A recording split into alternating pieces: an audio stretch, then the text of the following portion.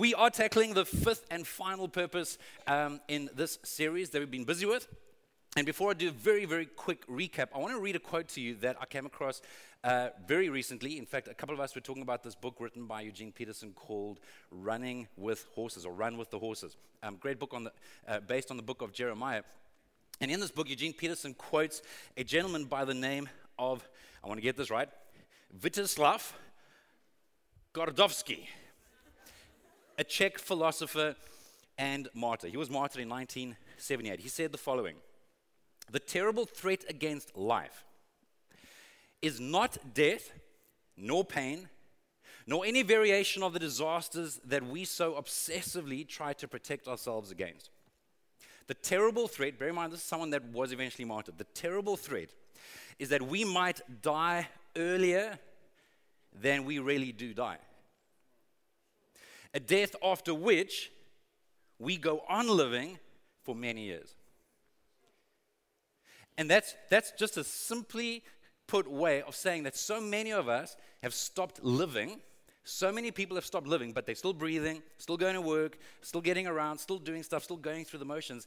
And I'm here to remind you, as we wrap up this series, that there really, really, really is a life that God actually wants us to live. Do we ever manage to get it perfectly right according to God's perfect plan? I don't think so. At least not in my life, because I'm not perfect. I make mistakes. I get things wrong. But I love how, just like with Google Maps, that wonderful lady with the Australian voice, in my case, tends to redirect me and bring me back on course. I think God is far more gracious and far more patient and far more sovereign than Google Maps. And he truly, and I mean this sincerely, it might sound like I'm being facetious. I'm being dead serious. No matter how many detours you've taken, no matter how far off the original course you've gone, if you're still alive and you're hungry to get onto God's plan, God is only too willing to redirect us onto the path that He's trying to lead us on. So we've looked at 4 purposes, and today we're going to look at the fifth. The first was so I'm going to use my language, my summary, which is worship. But really, what we spoke about is how part of our purpose is to love God back. I want to emphasize the word back, because really, we don't ever get to love God first. And our worship will only be to the extent that we have allowed God to love us.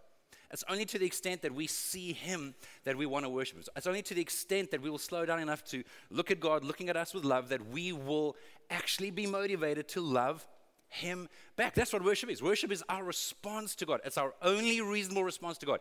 He takes pleasure in us. He loves us. He wants us. He created us. If you're still breathing, He still wants you alive. And He loves you dearly. Our only appropriate response is to love Him back, to worship Him, to give Him the glory that He deserves. And a huge part of that is living a life that is surrendered to Him, where we are faithful, obedient, and do the best we can. Another very churchy word is discipleship. We called it the fact that part of our purpose in life is to actually become like Jesus. We're all becoming like somebody. We're all being formed or deformed. But God's purpose is for us to become like Jesus. That's what discipleship is. It's simply becoming more and more like Jesus, where we allow God's heart for us to melt our hearts, to mold us, and to lead us into people of freedom, people of peace, people of joy, people of meaning and kindness and generosity. That's what discipleship is. Tammy spoke to us about fellowship, or the fact that part of our purpose is actually to belong to the family of God.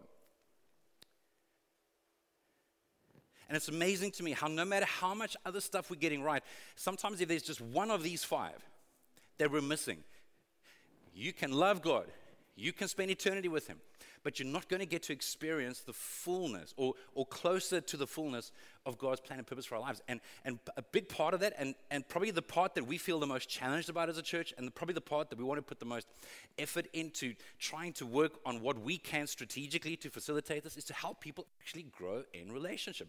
We were never made to do life alone. We were never made to walk this journey with God alone. There is stuff that God is saying, the only way you want me to do that for you, but the only way that I've planned to do that for you is through my people. And yes, it's messy. Yes, it can be disappointing. Yes, it can hurt. And you can hurt others, and I can hurt others, and we can all be messy. But you can either have a clean but empty life, or a messy and for life. We are made for one another. Last week, Sue spoke to us about service, how we are made for ministry, how we're meant to live bivocational lives. If you're a Christian, you don't have one vocation.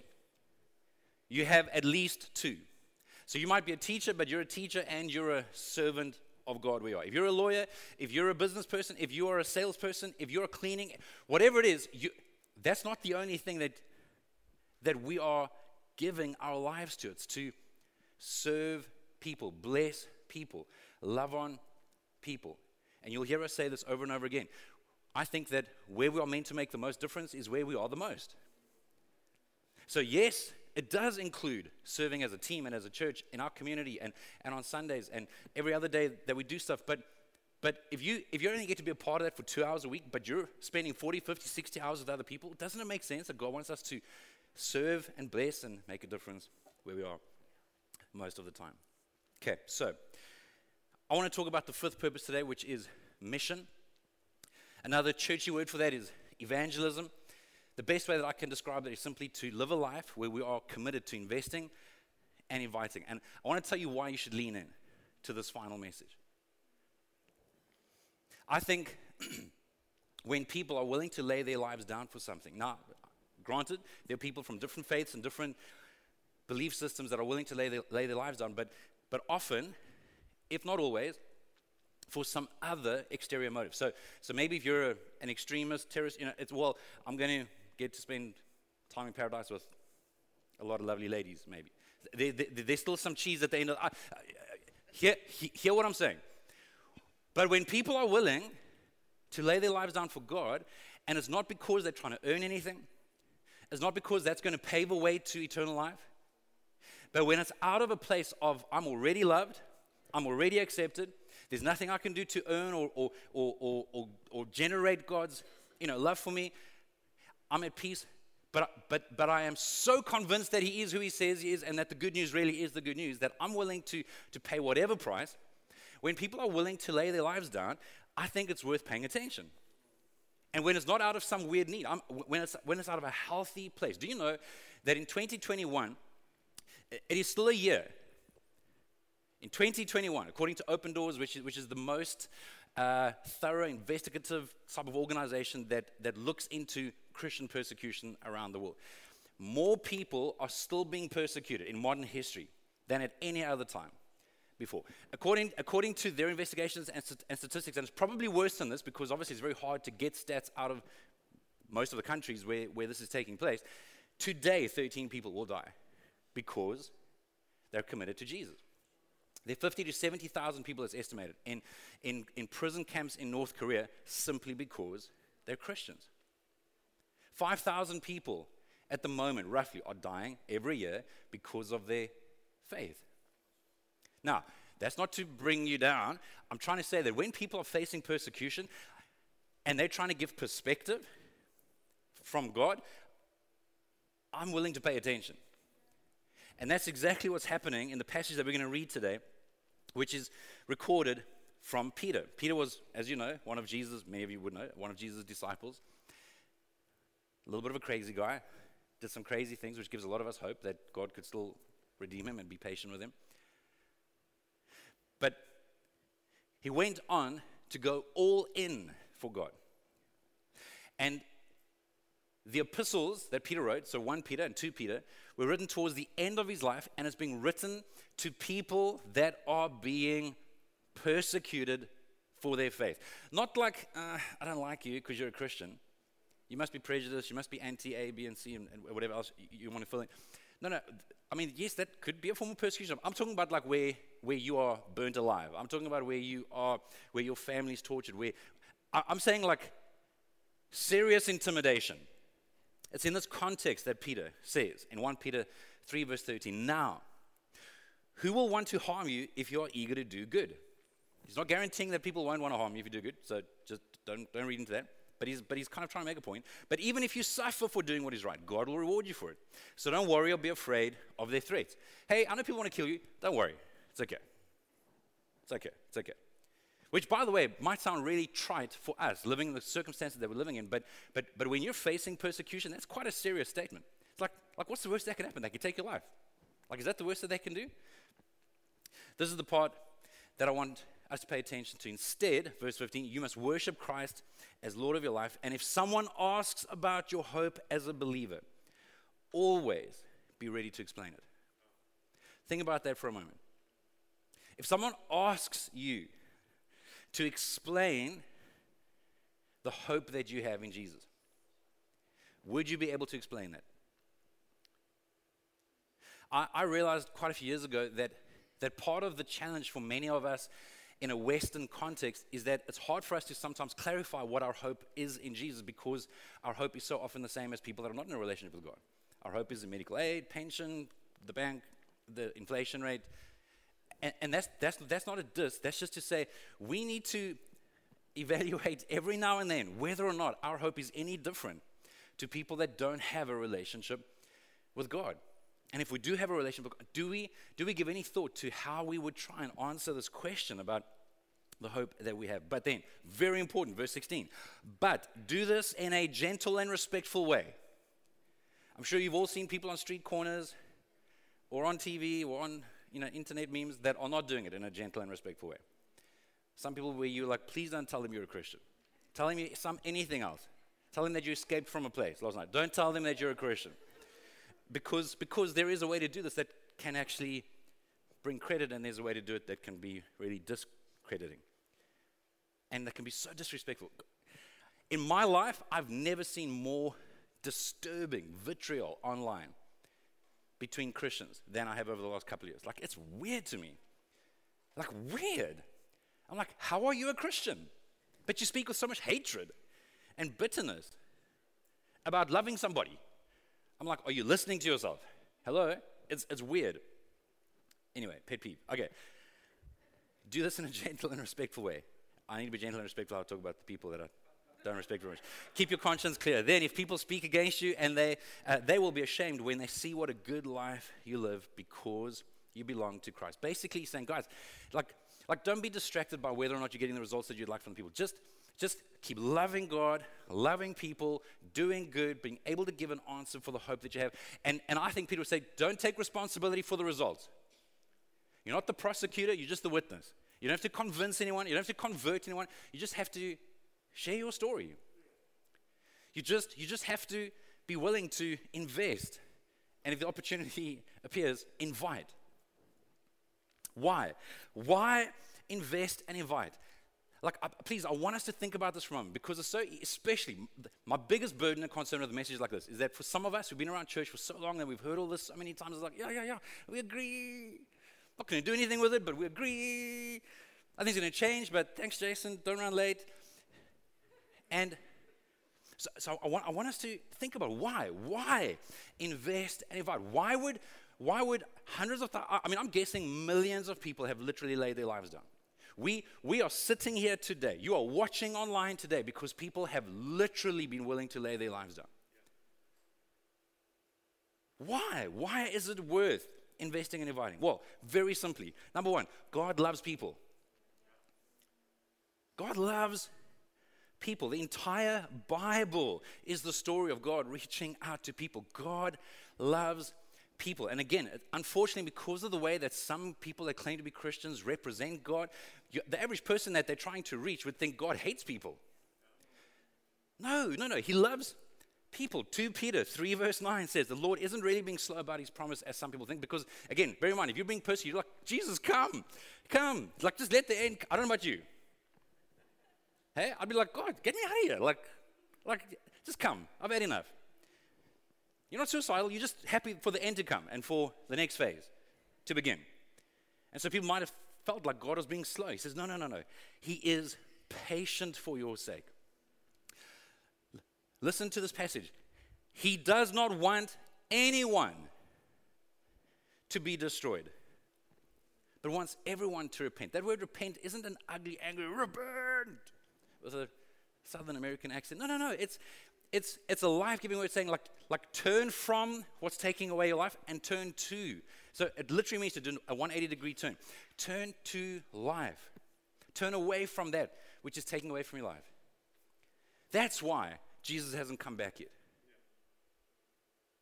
Just so you know, quite literally, that's why. because he doesn't want anyone to be destroyed. So why invest in Invite? Because God really loves people. Why invest in Invite? Because we really love people. Right? Of course, the question is, do we? And that's a question that I think we should honestly ask ourselves from time to time and honestly reflect on from time to time. Do I actually love people? Because I'm telling you, if we love people, people that don't like you, that don't love you, that maybe you don't even like, if we really love people, I'm telling you, it does change the way we live our lives.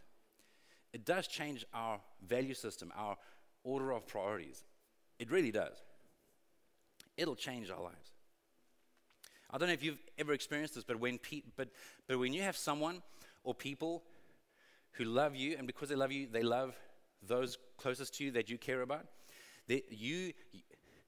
I have so deeply appreciated people loving people I love. And because of relationship. We have someone over the last while that has just been so kind, that has invested so much into someone that Sue and I love dearly. I will forever be grateful to this person. Here's my point. God values us valuing the things that he values. If you love God, I promise you will grow in loving people. If you're not growing in loving people, you are not growing in your love for God. I can't water that down. If I'm not growing in love for people, my love for people is a direct reflection of my current relationship with God. And third, because it really is flipping good news. Like, it really is. Now you might have grown up in the type of home where it felt like really bad news. If you grew up in a very moral home, which, I mean, it's great on one level, but on the other level, you felt like everything to do with Christianity was about what you can't do. Like, if it tastes nice, it must be from the devil. If it's exciting or fun, it's probably evil.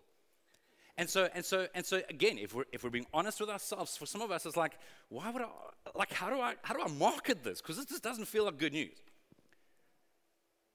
I get that. But I want to encourage you to think a little bit deeper. And I think so much of it comes down to our actual understanding of the gospel, where it's not just a get out of jail free ticket. It's not just about eternal life, it's also about this life. It is not just about what we're being saved from, it's what we're saved to.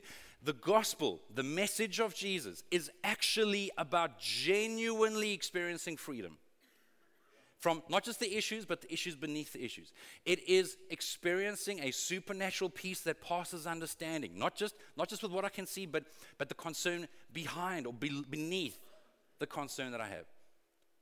It is to find identity and security in an anchor that doesn't change. It is to find a purpose and a meaning that goes way beyond our comfort and convenience, or our safety and our security.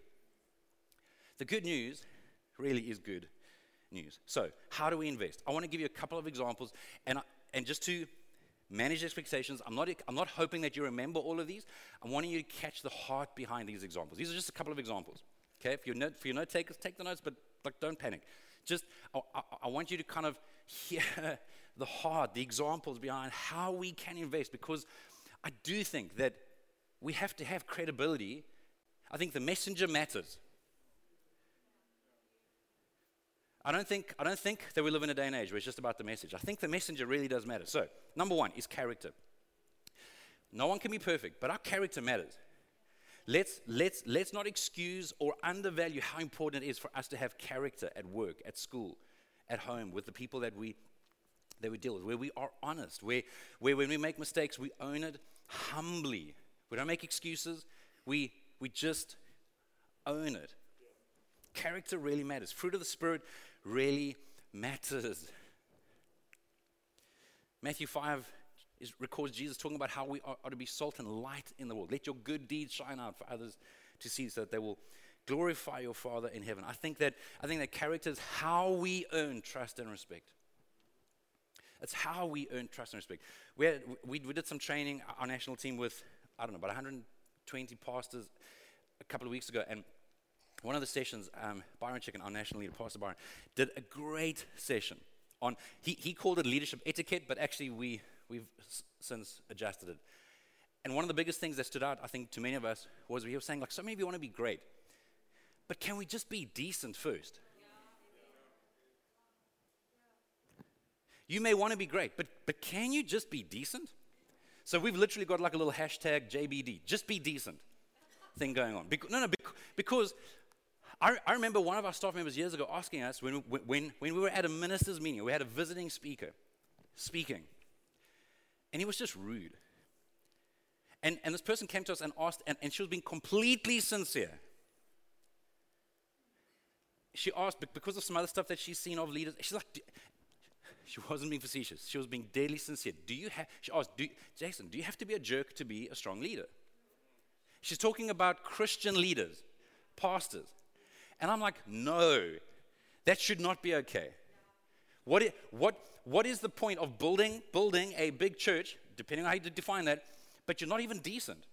Like, shit, anyway. So what's the point of you bringing great value at work or being the most likable person at school, but you're not decent? Guys, can we just be decent? Can we just be decent?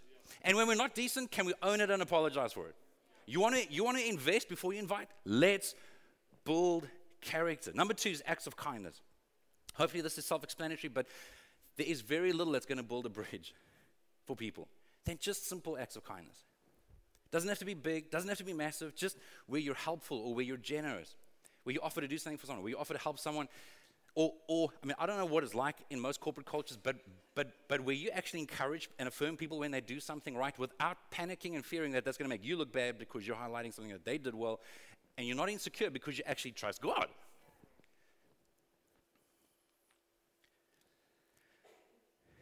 We even think in the church context that it's an act of kindness. Don't assume that because someone's in the building that they're good or that they have a relation with God or that they settled or that they planted. Right now, sitting around you right now, there are several people that would not be planted, people that would not be sure. And it doesn't matter how much they might enjoy the church service, getting connected is what's going to make the difference and what will help people get planted. And so it might be an act of kindness, could simply be noticing somebody or noticing a couple. Don't think that just because 2 people are together that they're planted. No, they're married. Like, they're still not planted. Like, it could be as simple as inviting someone to just join you at a table for 10 minutes after the service for a free cup of coffee that Tyrone's helping sponsor. So my question here is for you just to think, is there one thing that you can do this week for one person that is just a small act of kindness? Let's invest and invite. Number 3 is to listen. Man, I'm telling you, forget church, Christianity, anything else. I'm just telling you, from a sociological, psychological point of view, the biggest problem in the world right now, in my opinion, is an inability to just actually listen to one another. Not listening to respond, just listening to actually understand, to actually hear where the person's coming from, to actually be curious, to want to understand, or to provide a safe place for someone to ask questions and to have uncomfortable conversations with you that you don't have easy answers for, but it's okay. You don't have to have the answers. Can you just listen? Surely to listen is to love. And to love is to listen. You might have heard this comment from John Maxwell before, where we need to seek to connect, not correct. It's not actually your place to correct most people. If you're a leader in a church or you're a parent, sure, there's certain appropriate responsibilities towards certain people that have submitted themselves, so like your family, but for the most part, it's not actually your or my responsibility to try and convince or correct someone. Let there be dignity in spite of disagreement. Let's disagree without drawing blood. I had this thought as I was preparing this message, sincerely. I thought, do I actually care about their soul if I don't care about their story? Do I care about their soul if I don't care about their story? Do you care about that person's soul if, in all honesty, you really don't care about their story? Because if that's the case, I think that's just another notch on the belt. That's just another number. And here's the reality. No person, at least to my knowledge, and hopefully this hasn't happened, and hopefully this isn't true of you, but no person, when they were born, was just given a number. somewhere pretty early on, they're given a name. Every name ultimately represents a story. Every story matters to God. Romans 12:9 says, don't just pretend to love others, really love them. And I love how Dallas Willard says, to be able to love others well, you have to learn to listen and pay attention. Listening is one of the highest spiritual acts of love. The first act of love is attention. How many of us would think of that as a spiritual practice, as a spiritual discipline, to just listen? Number 4, pray. Talk to God about man before talking to man about God. You're not the guru, I'm not the guru. You can't change someone's life, I can't change someone's life. We are a vessel in the hands of God. Only God can ultimately do a work, a deep work, a life-changing, a life-transforming, a freeing, liberating, inviting work. Please don't ever try and make a difference in someone's life without genuinely, consciously, consistently praying. But also to pray for eyes to see. God, please help me to see people through your eyes. Give me your heart for the people. And I'm very aware that you might strongly dislike the people that you're going to see at work tomorrow, or that you're going to see at school tomorrow. I know you're not going to use the word hate because you're a Christian and you want to, look good, but I mean, if you're honest with yourself, you would probably say, I don't like them. Don't deny it, accept it, or rather own it, and ask God to change it. Remember, our emotions should be stepping stones, not stumbling blocks. So when I feel like I'm really angry and I hate this, I'm not allowed to say that, hey. Are we actually like tricking God? Oh, of course I don't hate him, God. I love him. Just being a little bit expressive. No. How about just owning, okay, God, I think I might actually hate this person.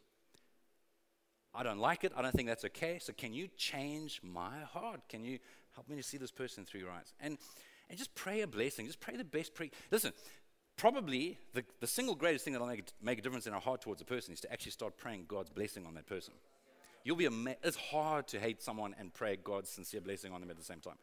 It's just hard. You have to be very disciplined to really hate the person, But also, when I talk about prayer, I cannot emphasize strongly enough how much our lives need to be changed by a relationship with God.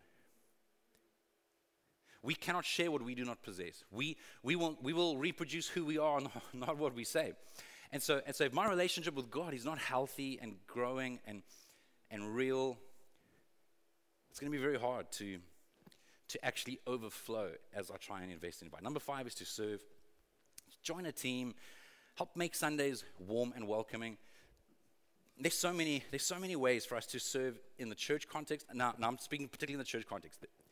We spoke last week, and we can keep unpacking ways that you can do this throughout your week and where you are the most. But guys, make no mistake, it does take teams. It takes people to help try and provide an environment that you can actually invite someone to. So let's serve. That's part of how we can invest and invite. I remember years ago, Sue and I, we had to go to family court quite a few times, not because we had marital issues, but because we fostered our youngest and oldest daughters. And so there were times we had to go to the magistrate and family court. And I remember the waiting area, the lounge, like the family lounge, just being a terrible experience. Now, for us, it was okay because it wasn't this terribly traumatic. I mean, some of it was, but most of it wasn't like this. We weren't coming in there already semi-traumatized. But I'm thinking, what about kids that are being dragged in with their parents that are in a custody battle? Where the divorce is ugly and messy. And I just thought, what a terrible environment for someone to have to come into and experience. And it makes me think of church. Not that it's a terrible environment. It makes me think of people are coming into church with some level of need, sometimes genuine trauma. It's scary. If you're coming in for the first time, for most people, that's going to be pretty intimidating. Let's do everything that we can to create a warm and welcoming environment. That's how we can serve. My encouragement to you, if you've been a Christian for a long time, and if you've been in this church for a long time, please don't just come to church for you. Please don't just come to church for you.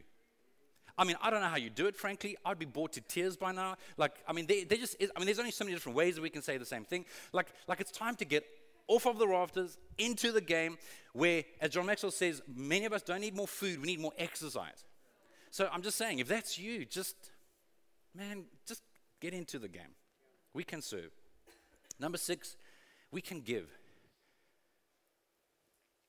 I genuinely, so this is my personal conviction, believe that tithing is the minimum best practice for Sue and I when it comes to honoring God with our money.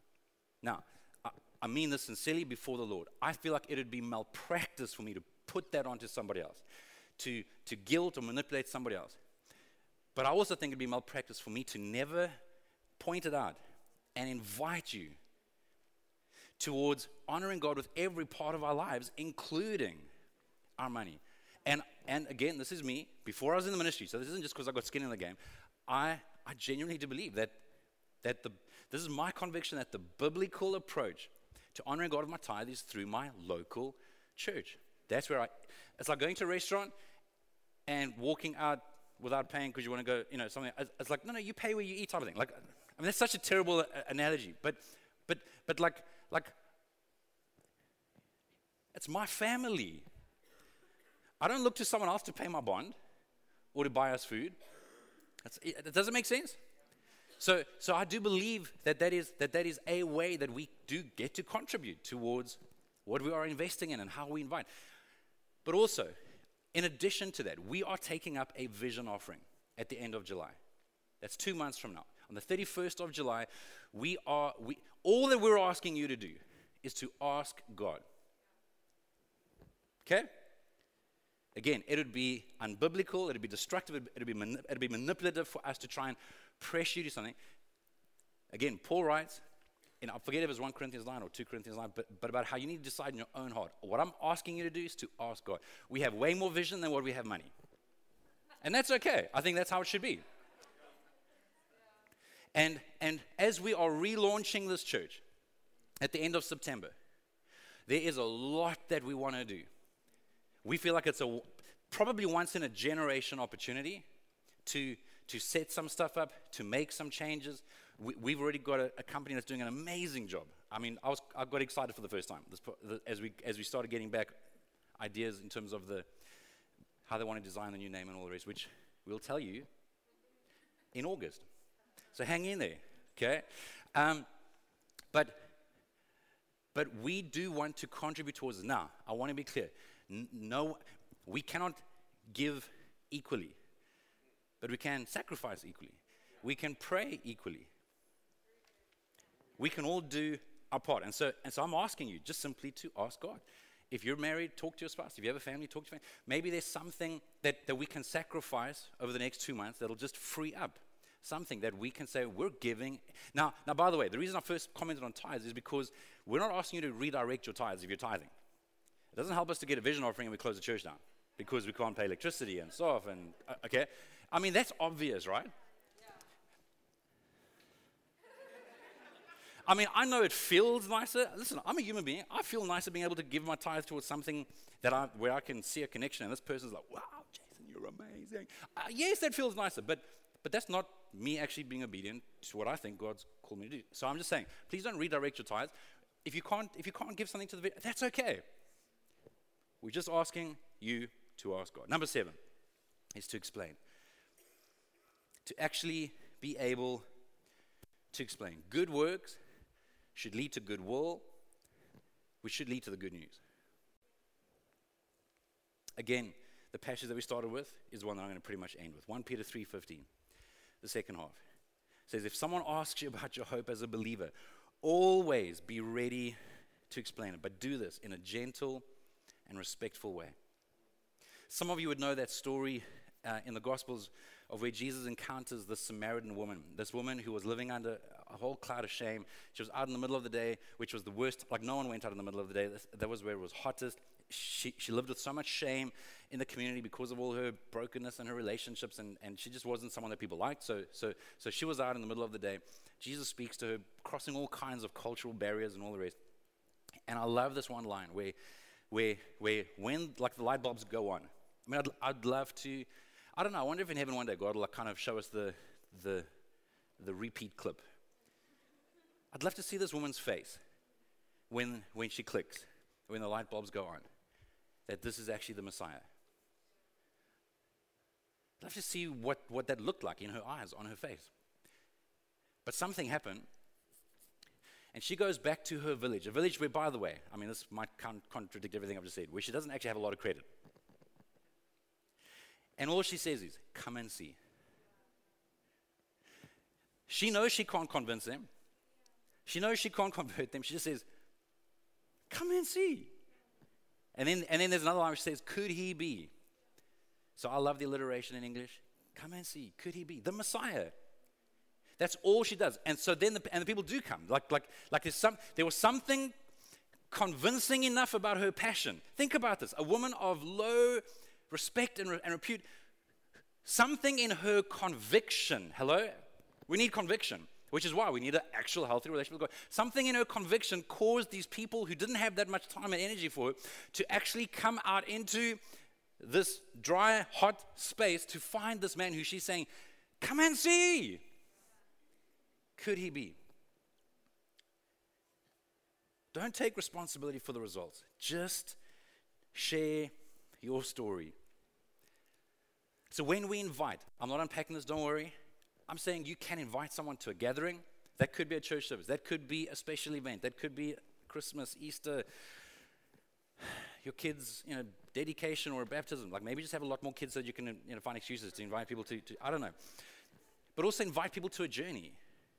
Like don't feel like people, like this isn't Amway or anything where you have to go all in. No, just invite them to a journey. Invite them to be honest, to just check it out. Create a safe place for people to explore. Don't put this pressure on them. Like, okay, maybe they actually come with you to one thing once, and you'll.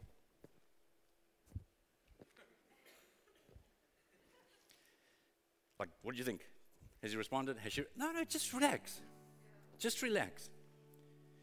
Maybe you invite someone to a resource. Maybe because of where that person's at, you know that there's a particular little video clip or a book or a podcast or something that you think might just be helpful or encouraging to the person. But most important of all, and I cannot emphasize it strong enough, invite people to Jesus. Just so you know, we ultimately, now church may be a means to the end, it may be an avenue, but ultimately we're not trying to get people saved to a church. We're trying to get people connected to Jesus. God uses his church. Yes, that's a part of it, but I want to remind you, we're inviting people to Jesus. And so to encourage people to just come and see, could he be? And as we believe to our bones that God loves people, that we love people, and that it really is the good news, I think that we will be committed to investing and inviting. I want to tell you with all seriousness, I am so grateful that there were people who I will never know about. Maybe in heaven I will. But there were people that created an environment, that created a space for me to come to. Briefly, as a 10-year-old kid, I remember going to a church that was running a youth group on a Friday night, and like there was something about it that was actually just nice. It was just cool. Then I remember as a kid in grade 7, so 12, 13, for the first time in my life, actually having a leader who was running our little small group of boys. None of us probably wanted to be there, but this guy was he was just a nice guy. He was a good guy. Not a perfect man, but you actually felt like he cared. And it sowed a seed. 10 years old, some seeds were sown. 12 years old, some seeds were sown. There were people whose names I don't know that were setting up that facility every week, cleaning up after the party the night before because we were in the Durbanville Town Hall. So they had to clean it up, they had to pack our chairs, someone had to do sound, someone had to play the guitar, someone had to sing a song. And then I remember at the age of 18, just out of school, I wasn't serving God, but I was going to church because I wasn't going to have a debate with my parents. It was a Sunday night, a thoroughly forgettable service. I have no idea. No, hear me, please don't miss this. I have no idea. I cannot remember a single thing about who was on worship, whether or not I liked the music. I mean, back then, music, just so you know, music wasn't great. Like we're used to music being a bit better than what it used to. Anyway, if you shot me, I couldn't tell you who preached. I have no idea who was in the car park, who was making coffee. I do not remember a single human being, but I remember standing there during worship. Not worshiping, just standing there during worship. And the Spirit of God whispering to me. Now, I don't know who helped facilitate and make that happen, but there were a bunch of people. There were a bunch of people that I don't know, that I can't thank, that I can't give credit to, that were willing to just keep investing, keep investing, keep investing. There were people that sacrificed to build the building that I was in, where I had this encounter with God. There were people that had a vision and a burden to put on a camp that I then got onto the following week, where I met with God in the most life-transforming way. I'm so grateful that I met some normal young people on that camp that actually loved God sincerely, but they weren't weird. I'd only ever known a couple of weird people my age in church. Like weird. Someone invited me to a youth meeting the next Friday night. Same person invited me back to the church service that Sunday. Same person invited me to a prayer meeting, a small group, to start serving, to start leading.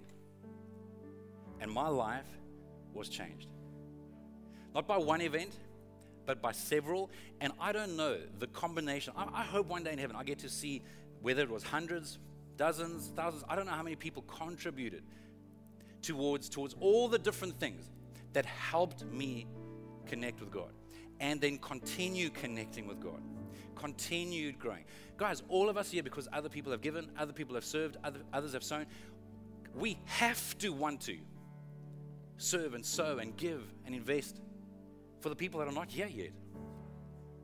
God is not slow, as some of us think He is. He doesn't want anyone to be destroyed, but everyone to repent.